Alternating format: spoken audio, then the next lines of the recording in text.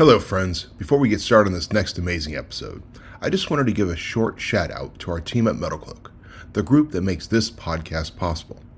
From engineering to production, from marketing to sales, from accounting to HR, every member of the MetalCloak family works diligently every day to bring some of the world's best products to the off-road enthusiast. Designed, engineered, proven, MetalCloak. That is not just a clever cadence written by me, but a true statement of what we do every day and why we truly appreciate each and every one of you. If you are looking for something for your Jeep, Ram, Bronco, or Toyota, give us a try. We are here to help. And now, on to another amazing episode of the Modern Jeeper Show. My buddy who was the big Pro Street guy, he got pulled over by the police for, quote, driving a race car on the road, and I was pulled over for driving a, quote, monster truck on the road. And we were both going to kick us into the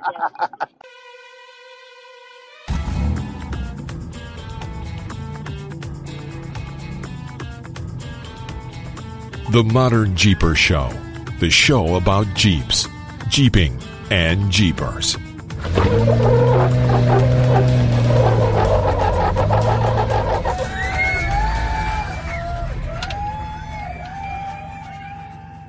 Hello Modern Jeepers, and welcome to episode number 8 of the Modern Jeeper Show, the show about Jeeps, Jeeping, and Jeepers. This week we have the awesome pleasure of interviewing Ian Johnson, the 14-year host of Extreme 4x4 and Extreme Off-Road. Corey and I talk with Ian about what made him want to wrench on cars for a living, why it takes 9,000 hours to become a mechanic in Canada, why he'll always be a tranny guy, how to keep a shop class interested, what he learned from Dead Santa, how he won over Pirate 4x4, why the analytics of TV just don't make sense anymore, why he is torn on his favorite build, and where he would go if he could wheel anywhere. Finally, we will share with you our tech tip of the week and get some great advice from Ian on the best equipment for trail welds. As always, we are extremely grateful to our partners, including Raceline Wheels, Warren Winches, Best Stop, Milestar Tires, Rugged Radios, and, of course, MetalCloak. So, sit back, relax with a cold one, and enjoy episode number 8 of the Modern Jeeper Show. Well, hello, Modern Jeepers, and welcome to the next episode of the Modern Jeeper Show, the show about Jeeps, Jeeping, and Jeepers. I am here with Mr. Modern Jeeper, Corey Osborne, and, of course, I am Mattson. Hey, Corey. Hey, guys. So, hey, what have you been doing this last week outside of just unbearing yourself from snow? Well, I tell you, it's been a good week. I have a handful of projects going on, and I think today was the first time that I sat back and kind of went, okay, you know how you feel like you have 4 or 5 things that need to get done, but you can't really do anything on any of them? Always. Yeah, so this week has been that week for me. I spent some time over in Moab the other day and planning our next Modern Jeeper adventure in Moab over Memorial Day weekend. We'll be talking about that soon. Absolutely. And other than shoveling snow, trying to completely overhaul the CTI trailer, I'm really not doing anything. I'm just kind of sitting around. Well, and tell us about that, because the CTI trailer, that's kind of a big deal. That one was built in 2014. I think we talked about it before in the show, but it was built in 2014. It has seen, on average, 20,000 miles a year since then. It's done over a majority of the CTIs. We have over 5,000 CTIs done since that was built, and most of those were on that trailer.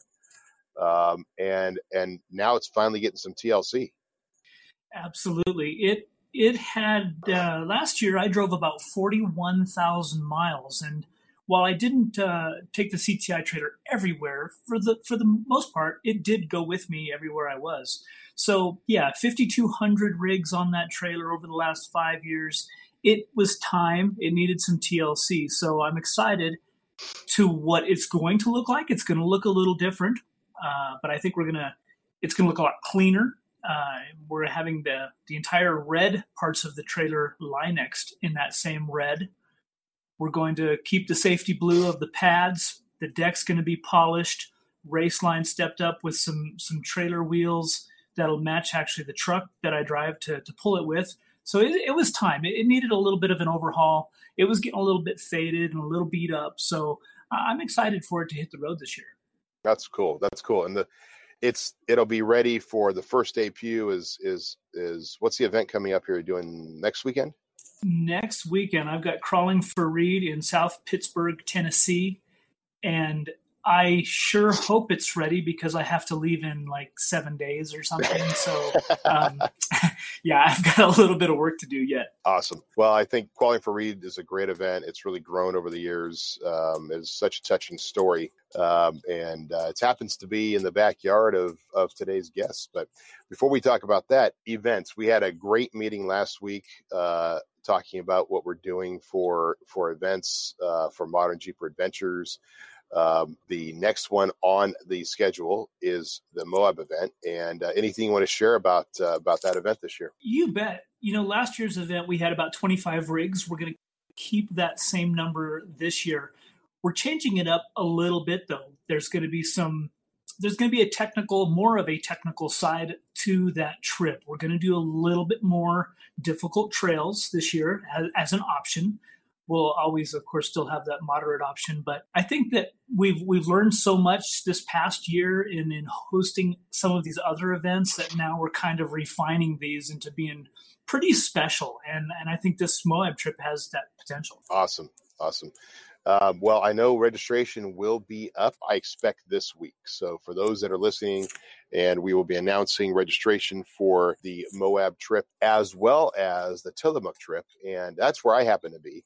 Well, Corey's in Colorado. I'm actually up in Lincoln City, Oregon, which is about an hour south of Tillamook. And I wasn't familiar with the area, so I drove around yesterday. Went out to the Tillamook Creamery with my kids, and that's always fun to sample lots of cheese. And then I drove out to Sand Lake, and it's a pretty incredible area. So took the Jeep out there and checked some things out, and really excited because Sand Lake's going to be part of the Tillamook trip. We also have some other cool stuff, including some private property that we'll be staying at, and it's going to be a great trip. Registration for that as well should go live this week. So awesome. I'm excited to get both of those going. That one, again, you're probably going to be at about, I think we're looking at about 15 registrations for that one, possibly 20. We have to work one thing out. It's going to be a lot of fun. So we'll get that going. The next thing is Rubicon trip. We got some great insight from our Modern Jeeper partner, Scott Becker, on what he's doing for the Rubicon trip, and it's pretty exciting. So I think it's really going to be a premier event, and we'll be getting registration going for that probably within a couple weeks. So it's going to be great. Listen, we got a lot to talk about. You know that we could BS forever, but we have a really cool guest on, and I know we want to maximize as much time as possible with this guy. So tell us a little bit about our guest, Corey. This is going to be a fun podcast for me, for our listeners. This guy is pretty amazing, and I'm gonna take a little blip of some information I dug up on him before this podcast. I don't quite remember the Dead Santa Parade float, but we're going to ask him about that. This guy has more certifications and more technical training than anybody that I know. He's been an editorial director, a technical writer, a technical producer, a host. He's been trained under General Motors brand for lots of years. He worked as a driveline specialist. He attended the prestigious Queen's University, and for those that don't know, that's a pretty cool thing. He's taught at the high school level. He's taught all of us at many events just all about how to fix things on the trail. He's a fun guy to wheel with as well. So, without further waiting, this week's guest is Mr. Ian Johnson. Ian Johnson. Hey, buddy. How you doing, guys? Happy to be here. That's quite the intro. I feel super special now. Well, yeah, you got all these, you got all these certifications. You're like an official cool dude, not just a cool dude. I wonder if I can get certified in that too. Lots of work on that. Hey, we'll start it. It's going to be the Modern Jeeper Cool Dude certification program. You can be, and Corey Osborne will head it up. Ian will be on our judgment panel. I got to say for our listeners, Ian is not only a guy that we see and we hear and a personality out there who does stuff. And we're going to talk more about that. But I had the pleasure of actually working with Ian on his show. And the guy's a driver. I mean, and he's a doer. Okay. So for all of you out there, he's not just a pretty face with big hair. He's a doer. So, it was just a lot of fun. And we've been friends now for, I don't know how many years, lose count when you got good people around you. So, Ian, thank you so much for joining the Modern Jeeper Show.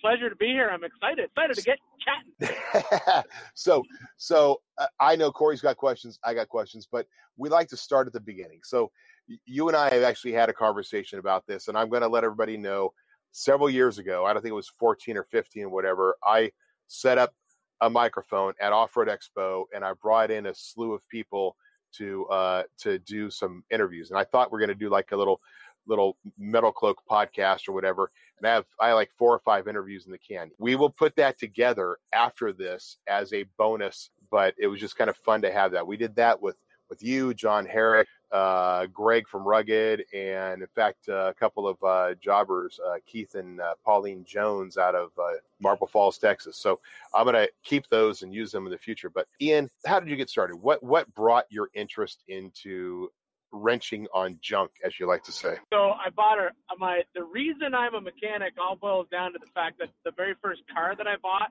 was not a good car. So I kind of call it like it was kind of kismet sort of thing. So the very first vehicle that I bought, I knew since I was 14 years old that I wanted to own a Volkswagen Bug. I don't know why, but I remember like walking through the store and seeing a issue of Dune Buggies and Hot VWs magazine, and I was like hooked. I had to have a Bug, and I bought it when I was 15 years old. Didn't tell my parents, just bought it and brought it home. And it was a $500 car, and it was legitimately $500. I think I overpaid for it at $500. So if I wanted to get to school, I had to learn how to work on the car. And I consider myself fortunate. I believe that I have a lot of friends, and we talk about this in a lot of ironically, in the welding industry, we'll talk about this, that sometimes people just sort of find what they're really good at. And it's like whether it's talent or what. But I was just fortunate that when I started working on that car, it just came very naturally to me. I could work on that car, and it just, that's when I knew the very first time I picked up a wrench and started working on that car, I knew I was going to be a mechanic. That was no questions asked. And from that point forward, it just all went downhill.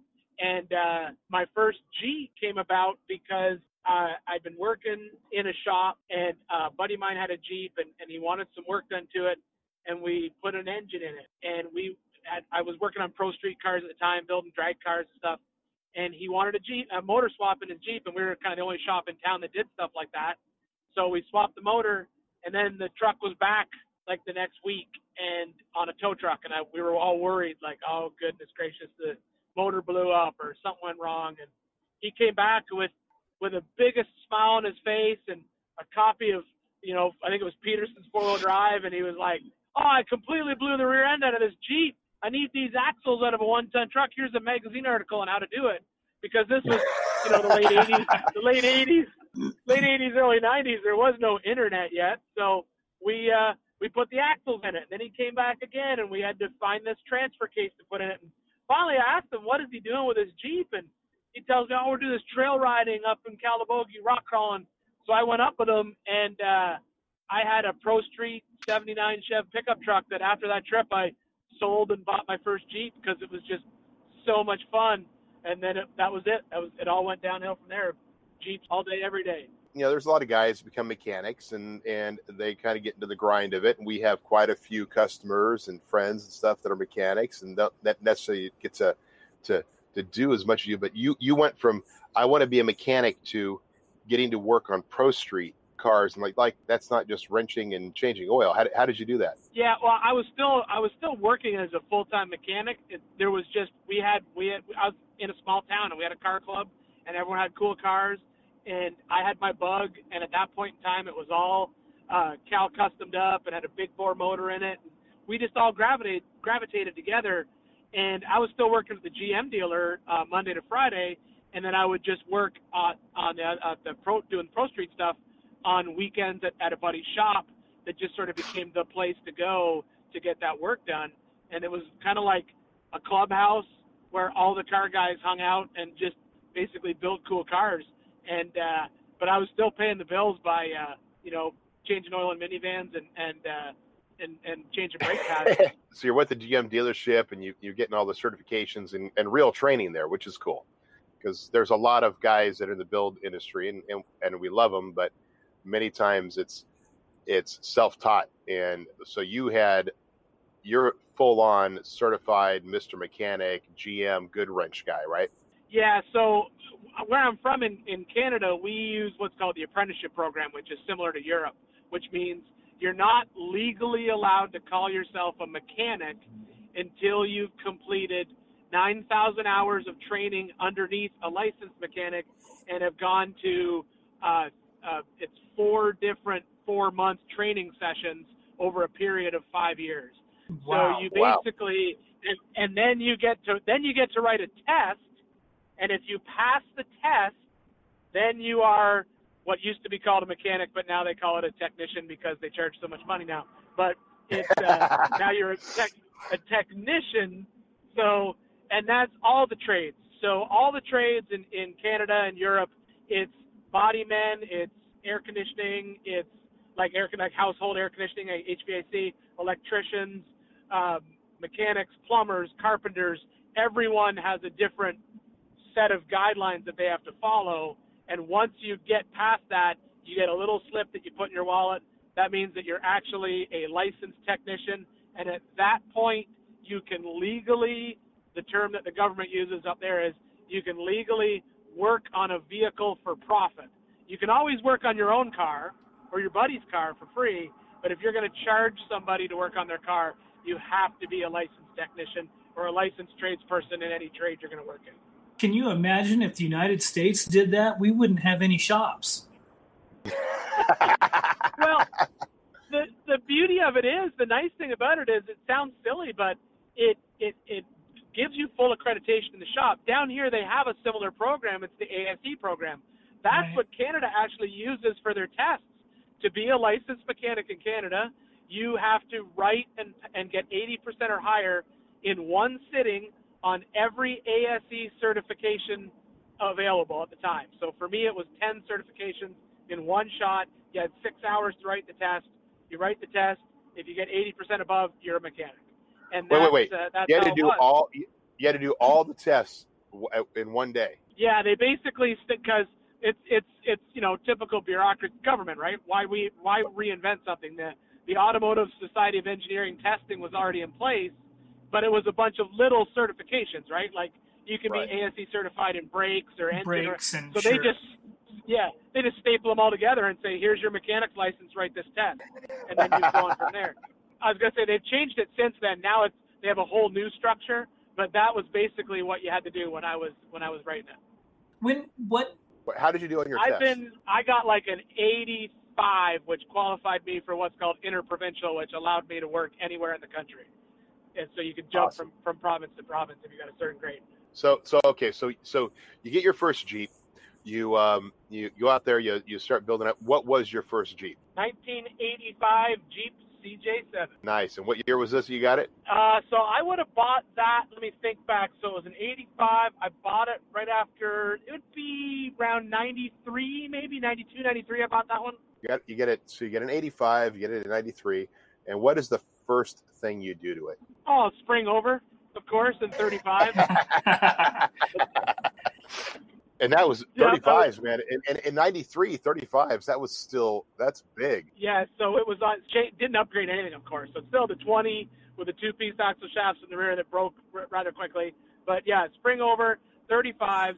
And it was, the running joke in our town was my buddy who was the big Pro Street guy, he got pulled over by the police for, quote, driving a race car on the road. And I was pulled over for driving a, quote, monster truck on the road. And we were both getting tickets and everything, which makes me laugh because it's 35, and that just seems so strange nowadays. That's awesome. That's cool.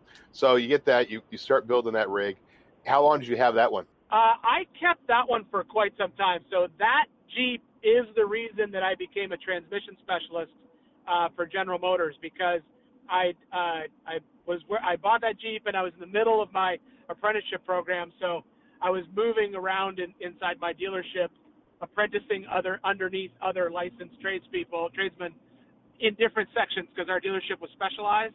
So there's like an engine guy and a tune-up and a fuel electrical and an alignment guy and all that kind of stuff.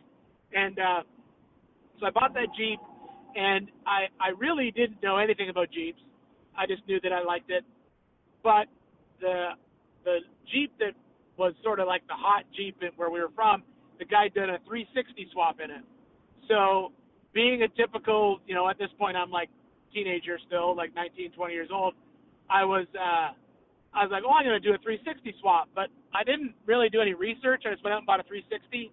I didn't realize that there was like an AMC 360 and a Chrysler 360. All I knew was that there was a Chrysler 360 because of the Pro Street stuff. So I built up this great big 360 with a tunnel ram and big old 2 4-barrels on it, and that was my plan to put it in this Jeep. But it doesn't work with the Torque Command 999 automatic transmission, but it will work with a different Chrysler transmission. So I tried to take all the guts out of one transmission and put it in another transmission and make it work. And it took 11 rebuilds before it could actually work. So that Jeep is what got me into rebuilding. The running joke in my family was that I would leave the house in my Jeep and return in reverse only, because that was the only gear I would have. So it took 11 times that transmission was out, to pull it down, find out what burned up, why did it burn up, make a shim to change this one section, figure out why that output shaft was different than this input shaft, and that Jeep is the only reason that I started building transmissions for a living, and that basically I became a transmission specialist at the dealership, and that's like the best job to have in the world at a dealership, as far as I'm concerned. Yeah, been very technical. You got more pay than others. You were a little bit of a snob. Well, it was the fact that it was still the one area where the parts just didn't show up in a box. Like through the 80s and the 90s, there were still shops when you took your car into the dealership. You would still rebuild a carburetor in the mid 80s. They were goofy, but you rebuilt them, and you would rebuild an alternator and you'd still rebuild a starter. But as we pushed into the 90s, that was going away. You didn't fix anything. You just replaced it. You weren't even rebuilding engines anymore in the dealership. You just got the crate motor and swapped it out. But the transmission was still the one thing that it was still not worth it to put a crate transmission in. It was still worth to have it rebuilt on site. So you'd bring the car in, take the transmission, tear it apart, put it back together, and it was that's why I liked being a mechanic, was fixing things. I didn't just want to replace things. So that's why I thought it was great. That's cool. We'll jump forward in the timeline a little bit. You start doing some stuff. How did you get interested in the idea of being a media celebrity? I was not planned at all in any way, shape, or form. I was a mechanic, and like I said, it was Canada, so it's cold like a good smooth 10 months out of the year, right? You got 2 months of summer, that's about all you get. And I hate the cold and love the heat. And we rented a cottage for one summer, just being a bunch of my friends. All of us are tradespeople, and we were just hanging out. And I didn't want to go back to work because we took 2 weeks off. And I realized then that, wait a minute, teachers don't work in the summer. They get the summer off. So I decided I was going to become a teacher. So that was how I made the transition to from a mechanic to becoming a shop teacher. I went to Queen's University, got my teaching degree, and ended up teaching high school. And when I was teaching high school, I'm always trying to find, things to do for my shop class, to keep kids interested. And that was right around the time when, the whole Monster Garage stuff was coming along, and Orange County Chopper stuff was coming up, and the Motorcycle Mania documentaries, if you remember those, they were flowing through. And so I would record those and play them for my class. And my kids would always say, "Oh, Mr. J, you should be on Monster Garage. You should that. You'd be so good on that show." And so I literally sat down at the computer, applied on the internet, and 2 weeks later, I was in Long Beach, California, building a dead Santa Claus parade float for the Rose Bowl. And then that's how it all started. And I did that, and it was fun. I kept in touch with all the TV guys from that show, and one of them sent me an email out of the blue that just said, hey, there's this production company in Tennessee that's looking for how-to television show guys, and you're a teacher, and I think you'd be good at it. And so I applied on the internet and flew down for a screen test, and 2 weeks later I was making the very first episode of Extreme 4x4. So, Dead Santa. Now, do you remember what episode that was? Oh man, I'd have to go back and dig through. It was season 3. I can't remember the number, but yeah, it's just Dead Santa Claus Parade Float is what it was called. Yeah, that's the episode is known as the Dead Santa Parade Float episode. That's so funny. So the reason that it ended up being so weird is we shot it over Halloween. So everyone's in that Halloween mode when you're filming this. And the idea was to build a parade float for the show concept was parade float for the Rose Bowl parade. And the designer and Jesse would design it, and then we all had to come in and build it. And because it was Halloween and everyone was Halloweeny and Jesse's kind of Jesse, they just decided to make the Santa a big skull-faced dead Santa that drove down the road face down and then hydraulically lifted up, and you'd see like the skull and all the ribs sticking out, kind of like an Eddie Van Halen Eddie looking thing. And then it would shoot candy out of its hands, and it was all planned out, and that was it was supposed to be in the Rose Bowl, but it got banned from the Rose Bowl, so it had to go to a different parade. That's perfect. It was fun. It was a fun introduction to television for sure. And what did you get paid for that? I got a set of Mac tools. It was like a show contest thing. So you got a set of Mac.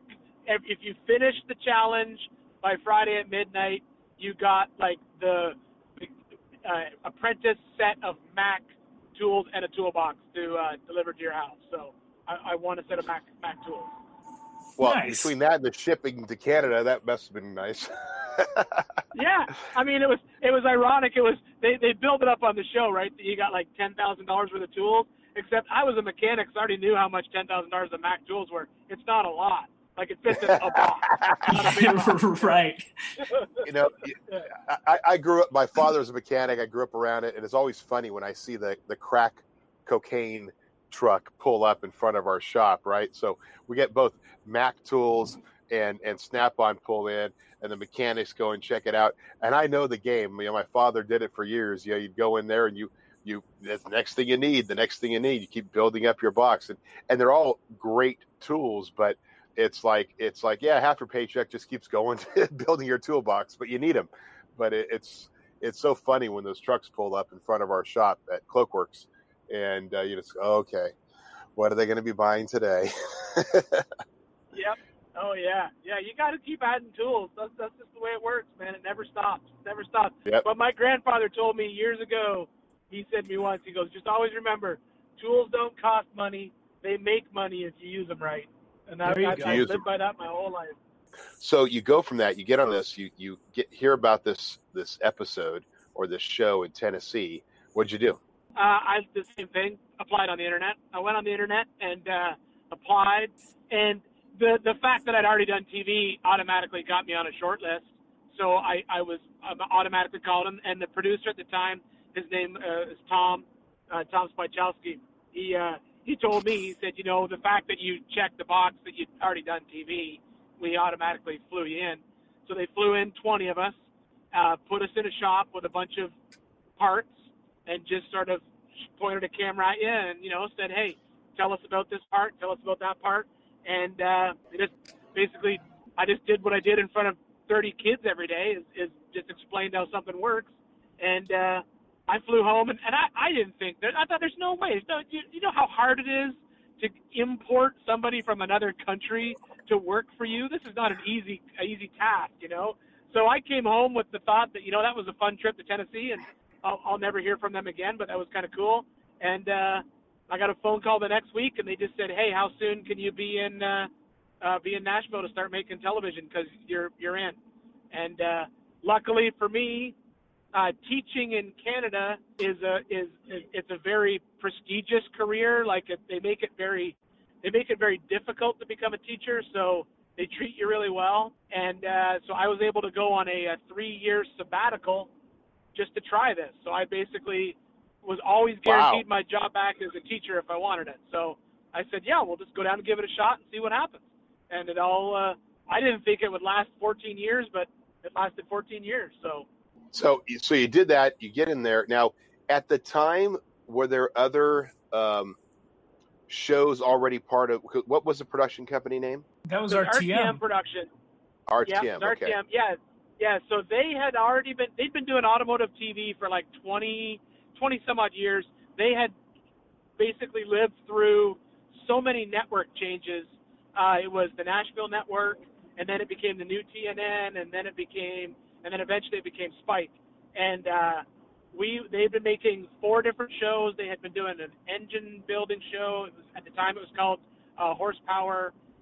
They were doing a show called Trucks, which at the time had Stacey David on it. They were doing a Motor Trend TV, which was basically the test like a car and driver type thing. And then they had a motorcycle show that got canceled, and it was being replaced with this. All they knew is that they wanted to do a 4-wheel drive show. That's all they knew. The network had said, yep, we're going to do 4-wheel drive. And we basically walked into that idea of we want to do a 4-wheel drive show. And that was where it all started. That was a significant portion of most, I think, hobbyist weekends was to turn on Power Block TV on Spike and watch, those handful of shows. But Ian, when you first interviewed for that, I mean, I know it was a nationwide search to kind of find what they were going to do for hosts. Has your personality always been? I mean, I know our listeners are going to go, okay, so when did he start changing his hair? And have you always been kind of this outgoing kind of guy? Well, if you're going to teach high school auto shop, the first thing you need to understand is there's 2 different kinds of teachers, right? When you're in high school, there's 2 different kinds of classes. There's classes that you have to take and classes that you want to take. So the math teacher is always going to have a job because you have to take math. So, but you don't have to take shop. You don't have to take art. There's certain classes you don't have to take. So if I don't make my class fun, kids don't sign up. If kids don't sign up, I don't have a job. So Gotcha. When you start teaching, you figure that out pretty quick. The shop class, my shop class, we always tried to make it fun. We built in grade 10, we built mini choppers. We basically built those little tiny choppers with a 5-horsepower motor in them, so kids would learn how to bend tube and weld and form sheet metal and all that kind of stuff.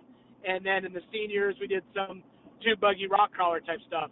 So you're always trying to keep the class fun, and kids will always keep you on your toes. So you're always going to have to stay one step ahead of them at all times. I remember, you always kind of try to bridge that gap between being the fun teacher, but you still have to be a teacher because it's still your job, right?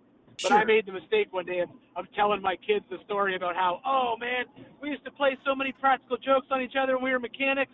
It was so much fun. We used to take grease guns and fill each other's car door handles.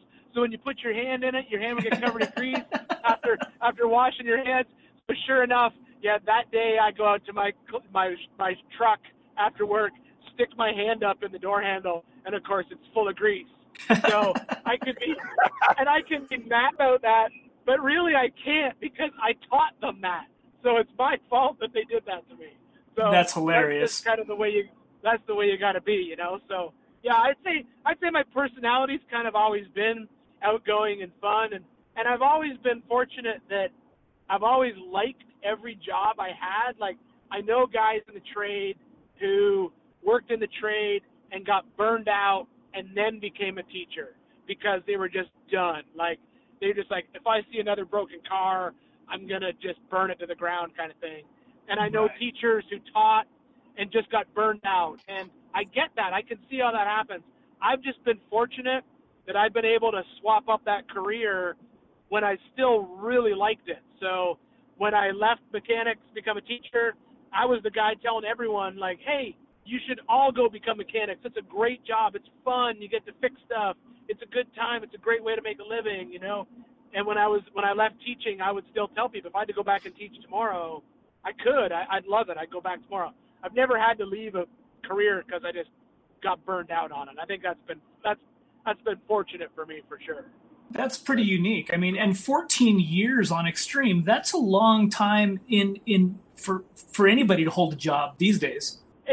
It's unheard of, and that's just I was super lucky. The RTM at that time was owned by a husband and wife, Joe and Patty St. Lawrence, and Joe was just a great guy to work for, and Patty was just she was the numbers and he was the inspiration, and so she was always keeping everything running and making sure that everything got paid for and understood the contracts and the relationship with our clients and the network.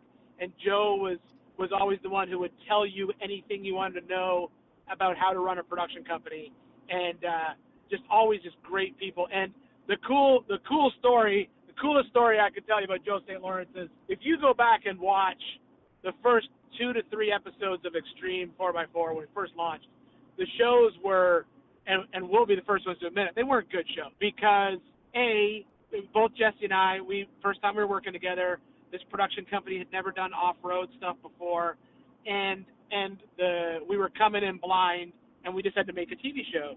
And so what RTM did at the time is they basically just said, all right, we'll just make another version of truck and just maybe make it four-wheel drive-ish. So they let some of the truck's influence bleed into Extreme for the first few episodes.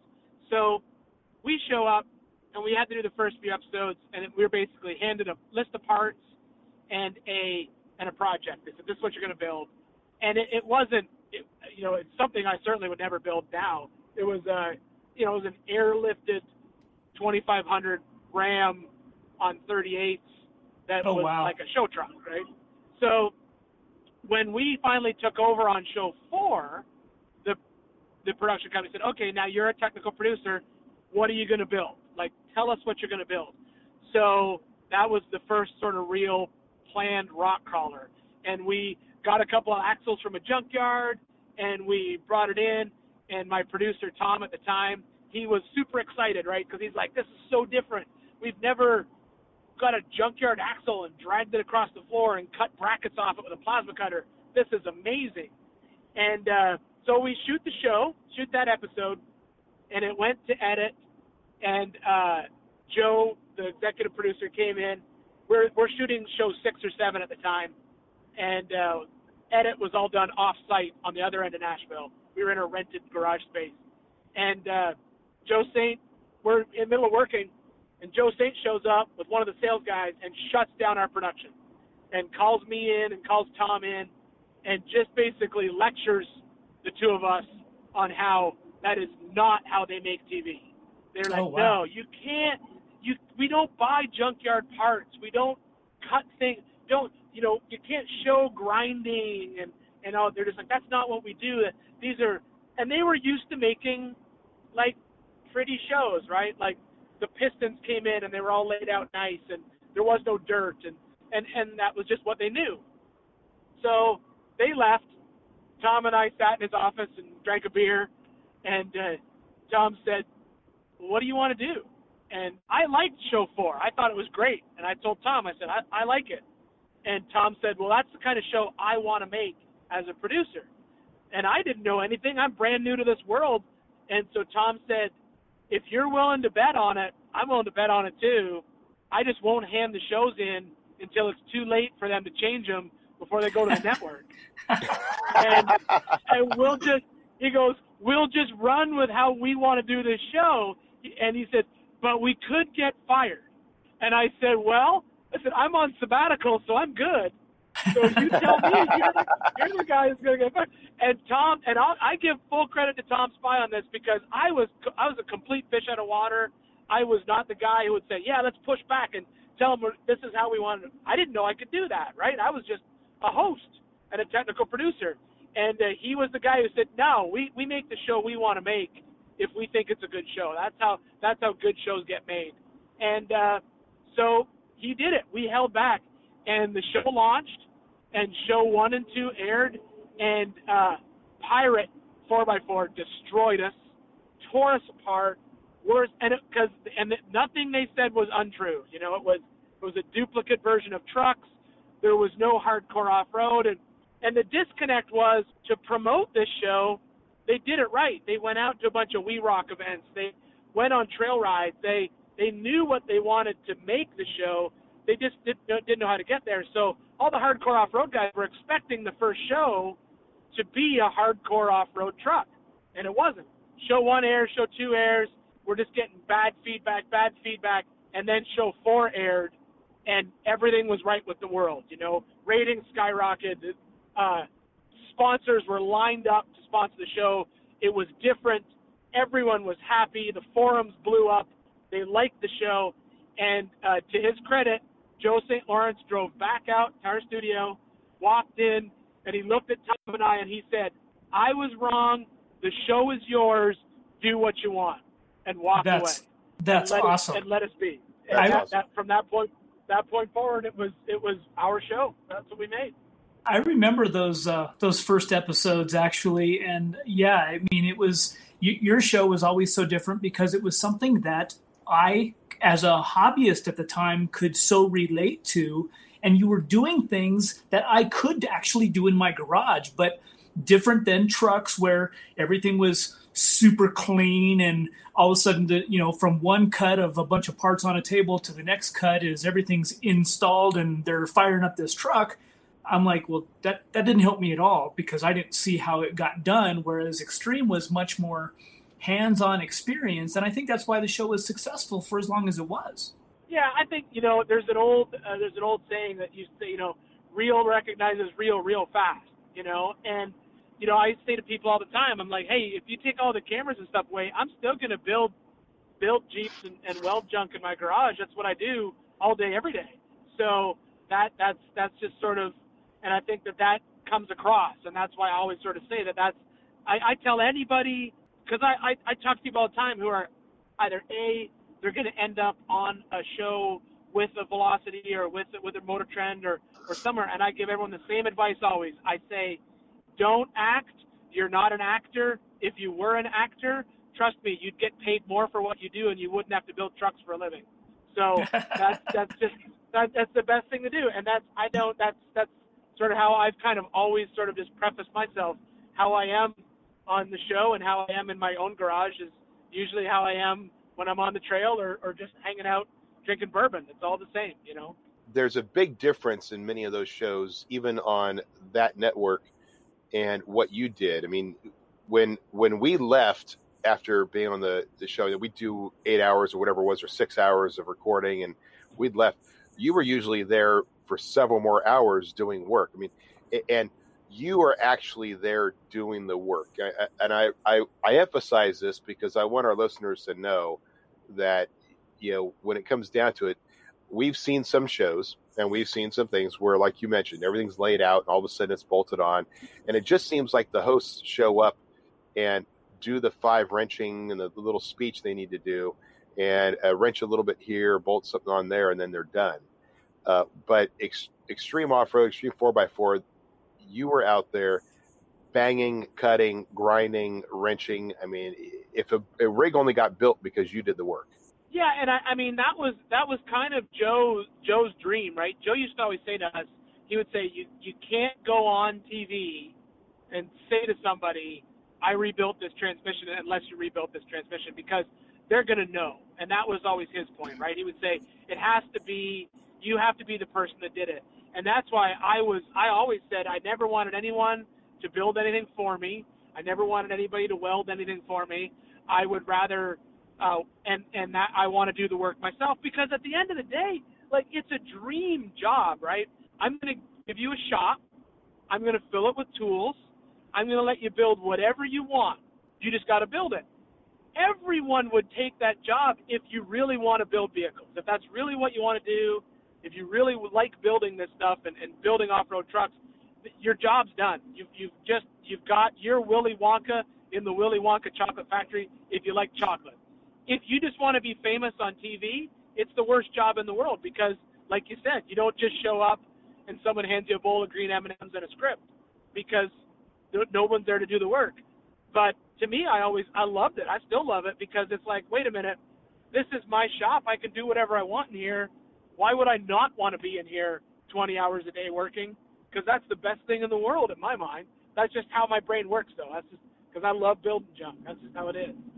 Well, I know that the first few times that I met you, Ian, it was always on a trail, usually Easter Jeep Safari, and you always had your hands dirty and working on something. Doing what you do, it'd be hard to fake it, especially on a TV show. So 14 years on Extreme, and I think we've all seen this. You and I have had this conversation about the change in what we see as trends and numbers and ratings and social media and I'm curious what you're doing now, and what do you think has changed in the last even 2 years? Yeah. So what I do now is basically what the impetus for what I do now was.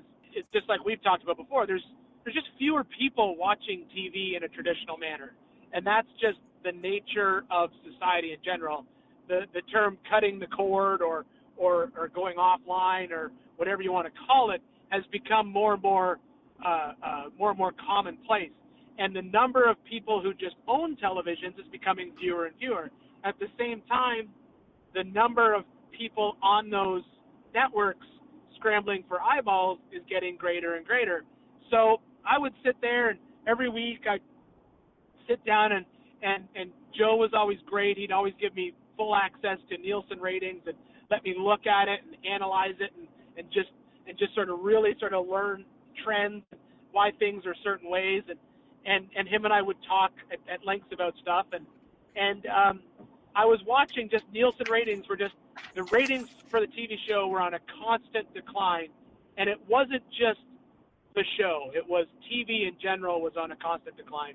But at the same time, I was watching my Facebook and Instagram reach and impression number on a constant incline. Like, it was just going up. And there were some weeks where the numbers crossed, you know. I'd have more contact through Instagram than I did through a cable television show. And I kept saying to my wife, I'd sit there and I'd just talk to her, and we'd sit there having coffee on Sunday morning or Saturday morning, and I would just say, you know, this is the future. We're all going to head this way. Somebody needs to approach social media as if it's like a television network and create content for it that is of the same quality that you would see on network television. It needs to be a high bit rate, good quality, good audio, not just, you've probably heard the phrase like, it's just for the internet, so don't worry about it. Like, that gets thrown away. We're going to treat it like it's a television show, because I think in 5 years, this is where we're going to be. And she said to me, she goes, you know, you either got to do something about it or stop talking about it, because I'm tired of hearing this. And I said, okay. So that's what started the transition. And when I informed the production company, that is, Joe had sold it a few years back, he retired, and the new owners had taken over. And basically I informed them that I was planning on leaving to try something new. That was just sort of the impetus for a quick exit, and for them to change the show into how they wanted to change it. And it was just sort of the boot in the ass that I needed to say, you know what, I'm going to give this a shot and see what happens. And that's what we've been doing ever since. And it's working. It's working well. And that's very cool. And I know we've talked about, and will be some stuff to talk about in the future, because I know Metal Cloak definitely wants to collaborate with you on your new projects. What's the name of the new production company? So we operate under Digital Lug, so digital like normally, and Lug, L-U-G, and we currently have 3 build series running right now. So we have Hands on Cars with Kevin Tate in the hot rod space. We are working with Kenny Hawk on his series called Hawk Machines, and then my show, which is Big Tire Garage. And then we also have 3 others in development right now, 2 in the hot rod space and 1 in the classic truck space. So what we do differently is we basically, instead of trying to create a series or a show that we're going to try to make last a long time, we basically slide in there and we'll say, all right, let's build truck X with builder Y, and we'll use the following social media to get exposure for it, and that's how we distribute it. And because we're not tied to a network, we have full control over every aspect of it, which gives us the freedom to kind of try some cool new stuff, which has been fun, you know. I remember you and I had a conversation. I don't know if it was at SEMA or if it was at Pigeon Forge, but I share with our listeners, it kind of made me chuckle. You said, there's so many guys out there that own garages and they all want to make a show. And you had visited with a few of them and talked with a few of them. And in one afternoon, they may do some crazy stuff. But the reality of it is over a week or two's time frame, nothing really happens. They're just turning wrenches. And you had said to me, you said, that's great. That makes maybe an episode, but it doesn't make a show. And so I think a lot of people think that, there's some kind of, we have fun in our shop, so we should be on television too. Well, that's not the reality. That's not that interesting to most people. I mean, I watch some shows. I think they're interesting, and I watch the current shows that are out there. But for me, I learned at the feet of Joe St. Lawrence, who, you can't discount the fact the man had, 30 years of automotive television, which is unheard of. And he always used to say the same thing. He would say, how-to television will be around forever. A television show that isn't how-to, no, you watch it once and you're done. And that's the truth. And I still watch old episodes of This Old House to this day. I'll have watched it. I'll watch it again because it's interesting. And so to me, that's we more skew towards, it's the how-to portion. It's the okay, why do I want to use a set of metal cloak fenders on the front of my Jeep? It's because of X, Y, and Z. Not just I'm using metal cloak fenders on this Jeep. Well, why?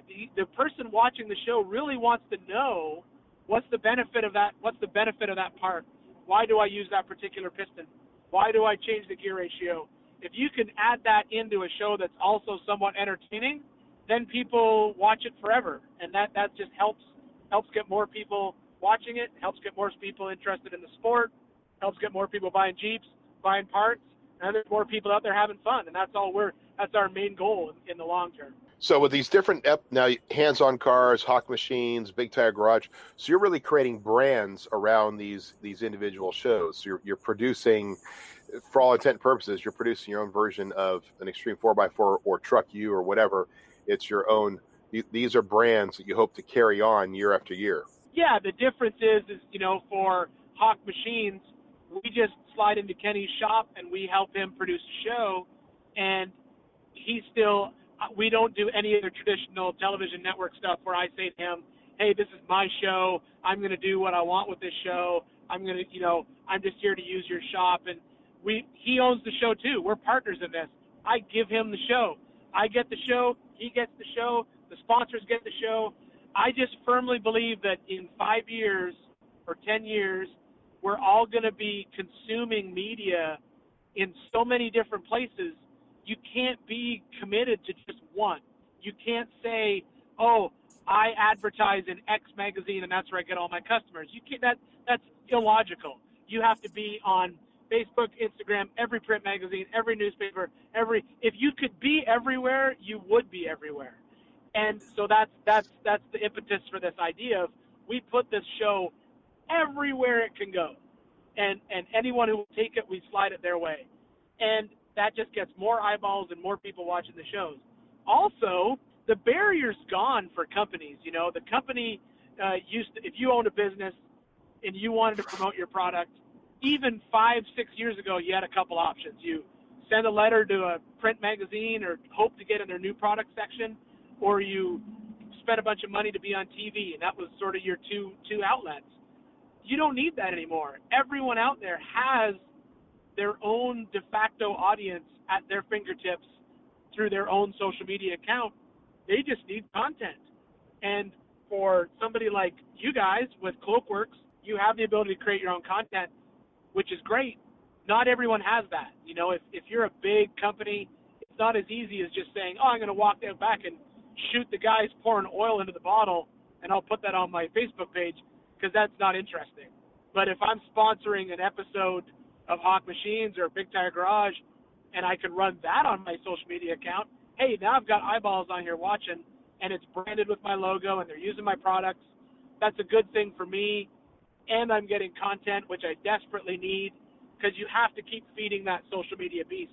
It never turns off. Right.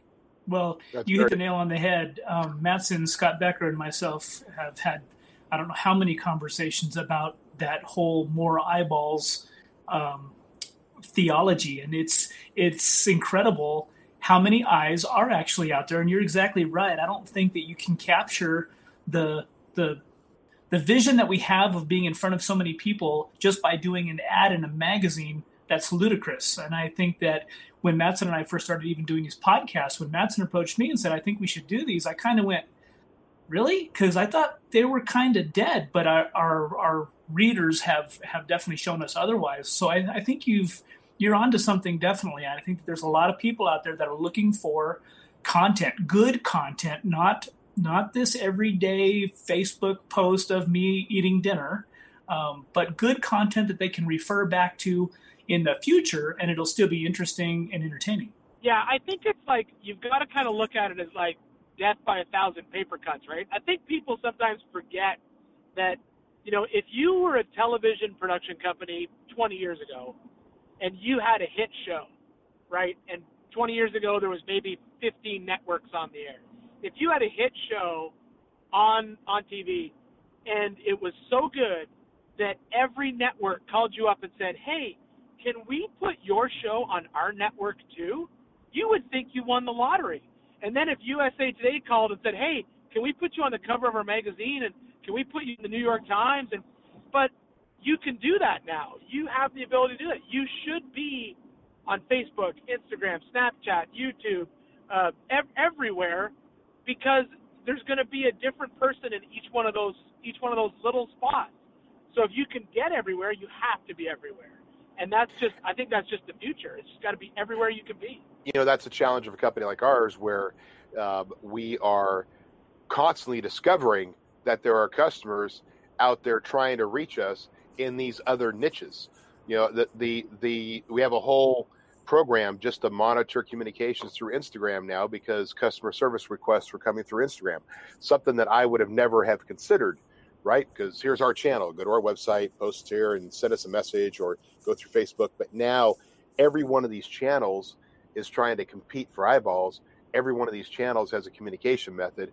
Every one of these channels, people are trying to reach us, or in this case, wanting to see and view. So you're correct. I mean, what you're doing, I believe, is a home run in just the ability to get out in front of people. That's why we're excited to work with you on it. So I want to talk a little bit more about. Let's get more into the Jeeping side of it. This is Modern Jeeper, and I think we don't want to bore our guys to death on the technical stuff. So let's talk a little bit about trips. Okay, so let's start talking about events. Easter Jeep Safari. Now, I know Corey's been going. You've been going for it 30 years, Corey? Something like that? I don't know about 30 years. Let's not get crazy. I mean, I have a white beard and stuff. I get that, but so like 20. Okay, 20, 30. What's the difference? Ian, how many years have you been going out to Easter Jeep Safari? Man, it would be 15, 16, something like that. I'd have to go back and look, but there was a few years that I didn't go. Didn't have time, but I think the first time I went was 15 or 16 years ago. And it seems like every year you're coming out there, because I want to touch on Big Tire Garage, because even when you were doing the show, you had Big Tire Garage as kind of your own little brand, and you've brought some rigs out over the years that were built under that brand and not on the show, right? Yeah. That literally, Easter Jeep Safari is the only reason that I built the shop truck, to be honest with you, because I'd taken two buggies out for so many years. It just feels like you're cheating when you're in a two buggy Moab, and it's a hassle. It's on the trailer, off the trailer. It just logistically it's difficult. So I knew I wanted a Jeep, and that was how I started building the the shop truck Jeep was because I wanted a Jeep out there for Easter Jeep Safari. And I love that truck, and it loves Moab. But, yeah, I've taken many, many trucks out there for sure. And what's your favorite trail out there? If you could say, what's your favorite moderate trail and what's your favorite extreme trail? So I would probably say, golly, everyone's going to say Pritchett, but it's not my favorite trail. I enjoy Pritchett Canyon, for the difficulty of it. I would say I think my favorite trail would be Cane Creek. I think Cane Creek's going to be one of my favorite trails. I don't know if I'd call that trail a difficult trail. There's that one section near the end that's still difficult, so I'm going to say that's my favorite moderate trail. And then my favorite difficult trail is one I ran for the first time last year. It's the shortcut to the Golden Crack. I think it's called Rusty Nail. Rusty Nail. It's got that no left turn obstacle on it. I think that's my favorite trail out there right now, 100%. Have you done that one, Corey? I have. It's a great trail, and it's kind of a cutoff at the Golden Crack on Golden Spike. A great trail, and I agree with Ian. Cane Creek is an amazing trail. It's got a lot of variety. Pritchett is Pritchett. I mean, it's technical. It's fun. That's the first place I ever put Spike on its side. So, I like his selection a lot. So you're going out to Easter Safari. So obviously Moab is just a mecca. It's an incredible event. We've all seen Moab evolve over the last several years. It's become incredible. But recently, Corey went down and did Sand Hollow. Have you been out to Sand Hollow, Ian? I did go to Sand Hollow for the first time. I did the Trail to SEMA trip with Power Stop Brakes. Right. They started doing that a couple years. They started doing that a couple years ago, and Chris Miller from Power Stop has been on me for years to go to Sand Hollow. He went there, I think, 4 or 5 years ago, and I keep wanting to go, and he finally, it just sort of happened that it's part of this Trail to SEMA, and so we went to Sand Hollow. We were there for 3 days total, and it is a lot of fun. It is a great place to go wheeling. The traction is insane in Sand Hollow. It's like all of that sandstone that Moab hasn't been polished off enough yet. So Sand Hollow still has a lot of that sandstone that's super grippy. Yeah, and it's weird. Milt, we went on a ride with Milt from Dixie 4-wheel drive, and he was saying that it's actually got more traction when it's wet because it washes off any of the sand on the rock. But the rock really feels like 80 grit sandpaper, but in perfect lines. Like, you look at the rock, it's got like, the wind has just created these perfect lines of tiny little, almost like microscopic ledges, and the stuff that you can climb there just blows your mind. I was astounded at the stuff you could drive up, and the fact that it's 100% open OHV, which is just so much fun. Yeah, I'm going to have to get out there this year or next year with you, Corey. I'm a little jealous now. I haven't been there yet. Definitely. What is your favorite trail, Ian, of all time out here? You've been wheeling across the country. I don't know if there's areas you haven't gone and played in yet, but if I handed you a rig and said, here, choose a trail to go to, where would you go? Man, that's too hard. That's too hard to pick that because there's different kinds, right? So like in the down in the South, down Tennessee, Alabama area, I mean, there's such nasty hill climb stuff. Then let's talk about it that way, okay? Because there's definitely an east-west difference in rock crawling, right? In California, you get out there, all I know is sand and granite, right? You start getting out into slick rock and some of the areas. You go East Coast, and you got a lot of mud and rock and trees. So let's take it regionally. Tell people about the difference in wheeling across the country from what you've experienced, and where you would go in those worlds. All right, so Southeast is all the reason that it's all high horsepower, silly rock bouncer shenanigans is because you don't get to pick where you want to go when you wheel in the Southeast. you can have all the ideas in the world that you're going to put your tire on that rock and drive over it. And that's a very common West Coast sort of feeling, right? It's like, I'm going to pick my line and I'm going to drive it. You don't get to do that in the East. You basically back up, hit it, and hope that you make it out between the two trees in the top, because there's just no traction. If there is traction there, it goes away in a split second. So I would say in the South, probably one of my favorite parks to go wheeling at is going to be, well, my favorite place we can't go to anymore unless you know the guy because it's private property. It was called Mayhem Off-Road. And Mayhem Off-Road was in the back of Marvin's farm, and it was just a series of 15 of the nastiest hill climbs you would ever find. And I mean, like, you're talking, a good 300 to 400 foot long hill climb that it's hard to walk up on a good day. It's slick, muddy at the bottom, loose dirt, but then in the middle there's like a 6-foot wall that you're going to have to launch over, and it was just awesome. The bypass road, I've seen rigs roll on the bypass road trying to get out, so it's just not a friendly park. So it was basically the place you went if you wanted to wreck your junk. So, but it was open for a while, but then he closed it. So my second favorite, which everyone's going to go to, which is where Corey's headed to, is Adventure Off-Road Park, which is a great park down in South Pittsburgh, Tennessee. So that would be my favorite part in the Southeast right now. And you're actually right now driving from the Northeast, right? Yeah, so I'm coming back down from Pennsylvania. I was just up visiting with a shop up there for a potential future show.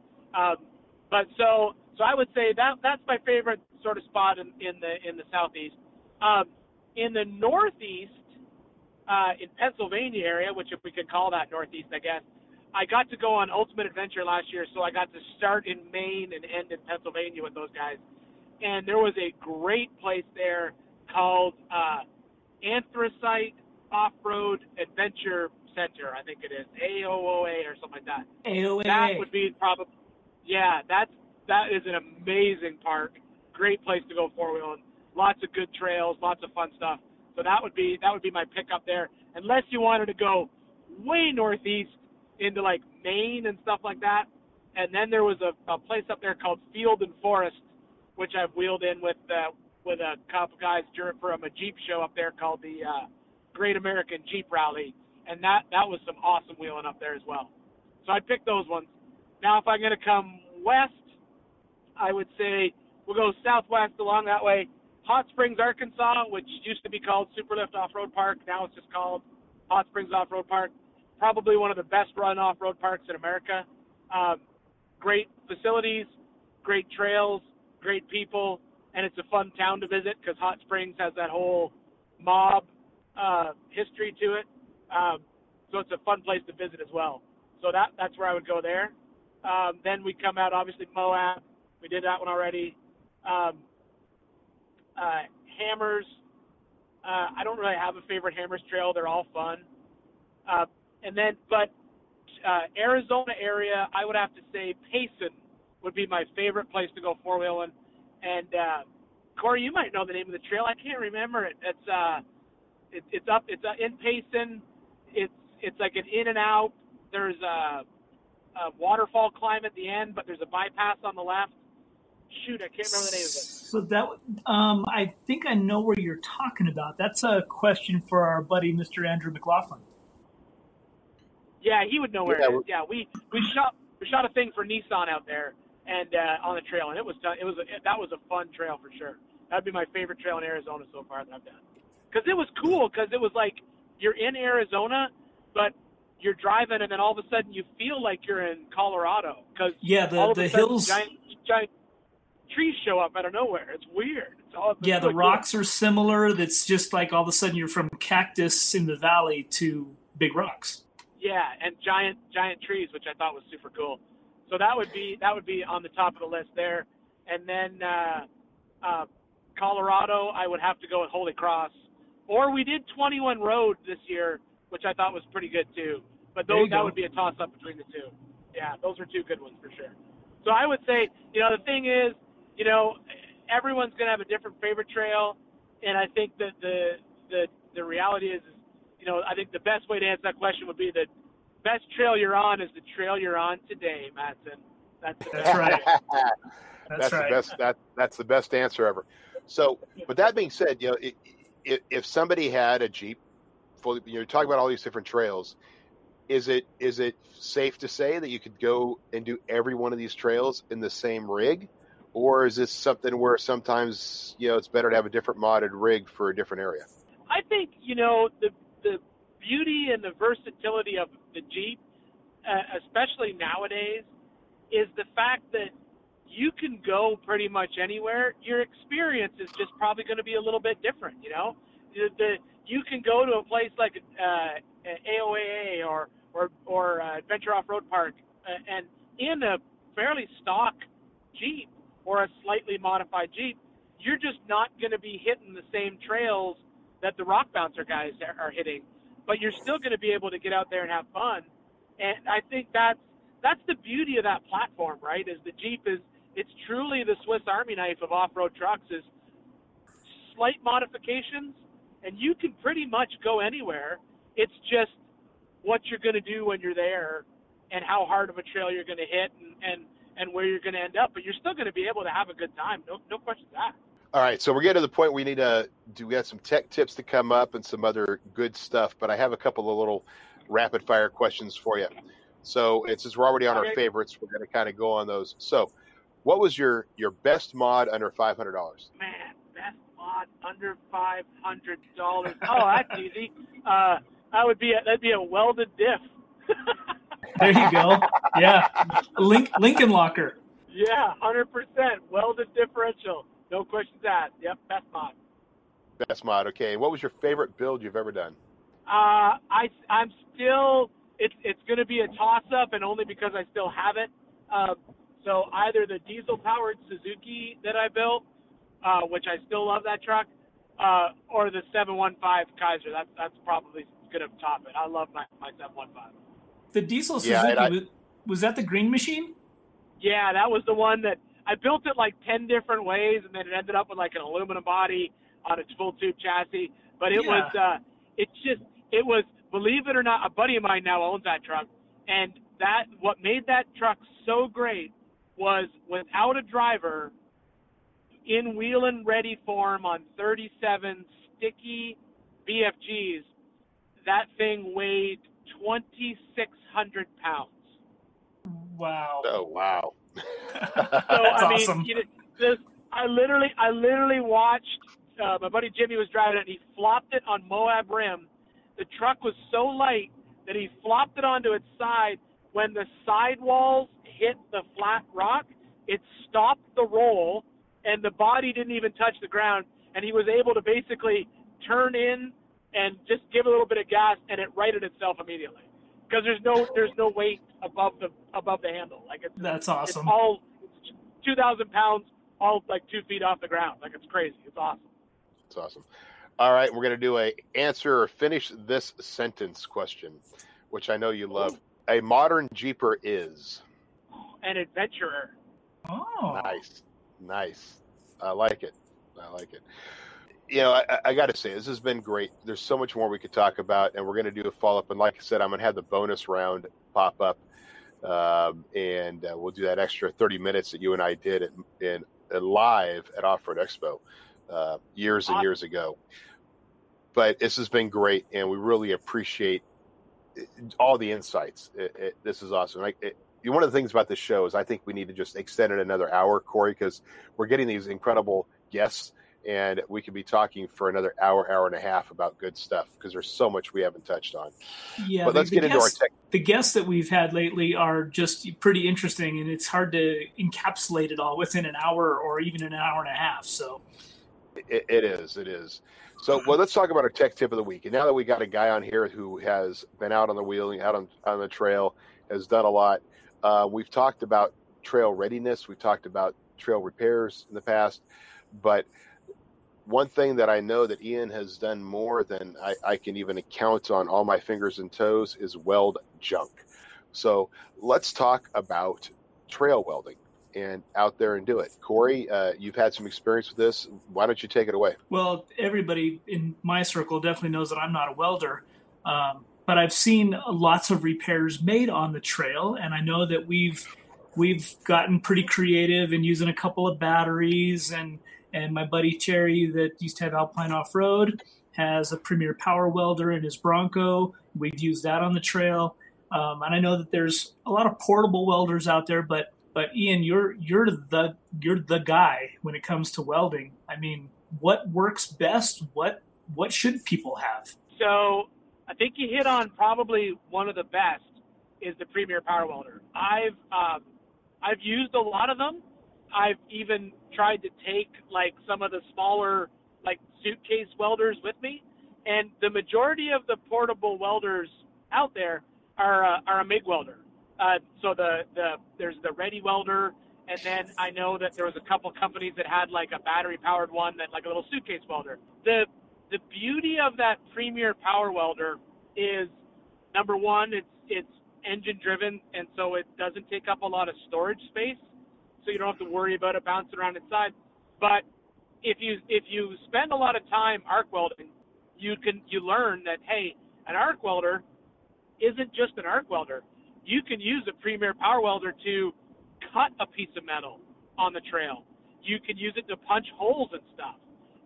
And that is, aside from carrying an oxyacetylene torch, you can't do that with any other of the portable welders out there.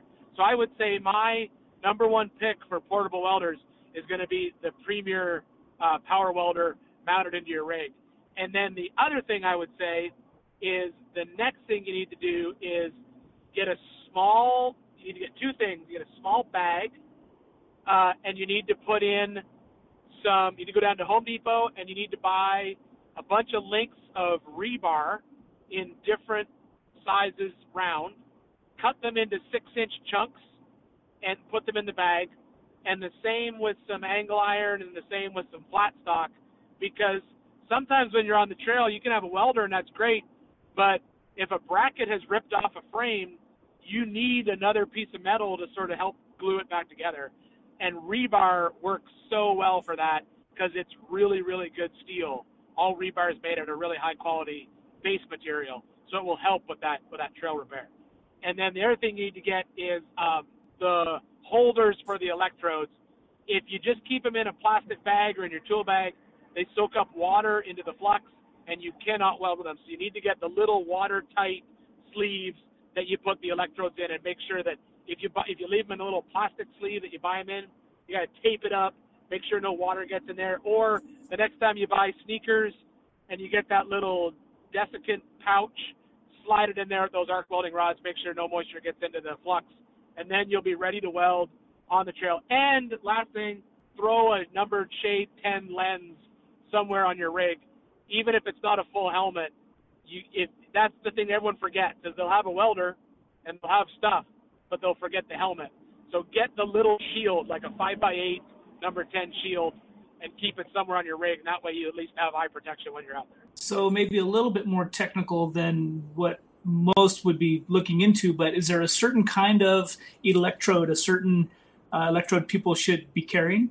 So all electrodes are numbered for right. what they're going to be welding for.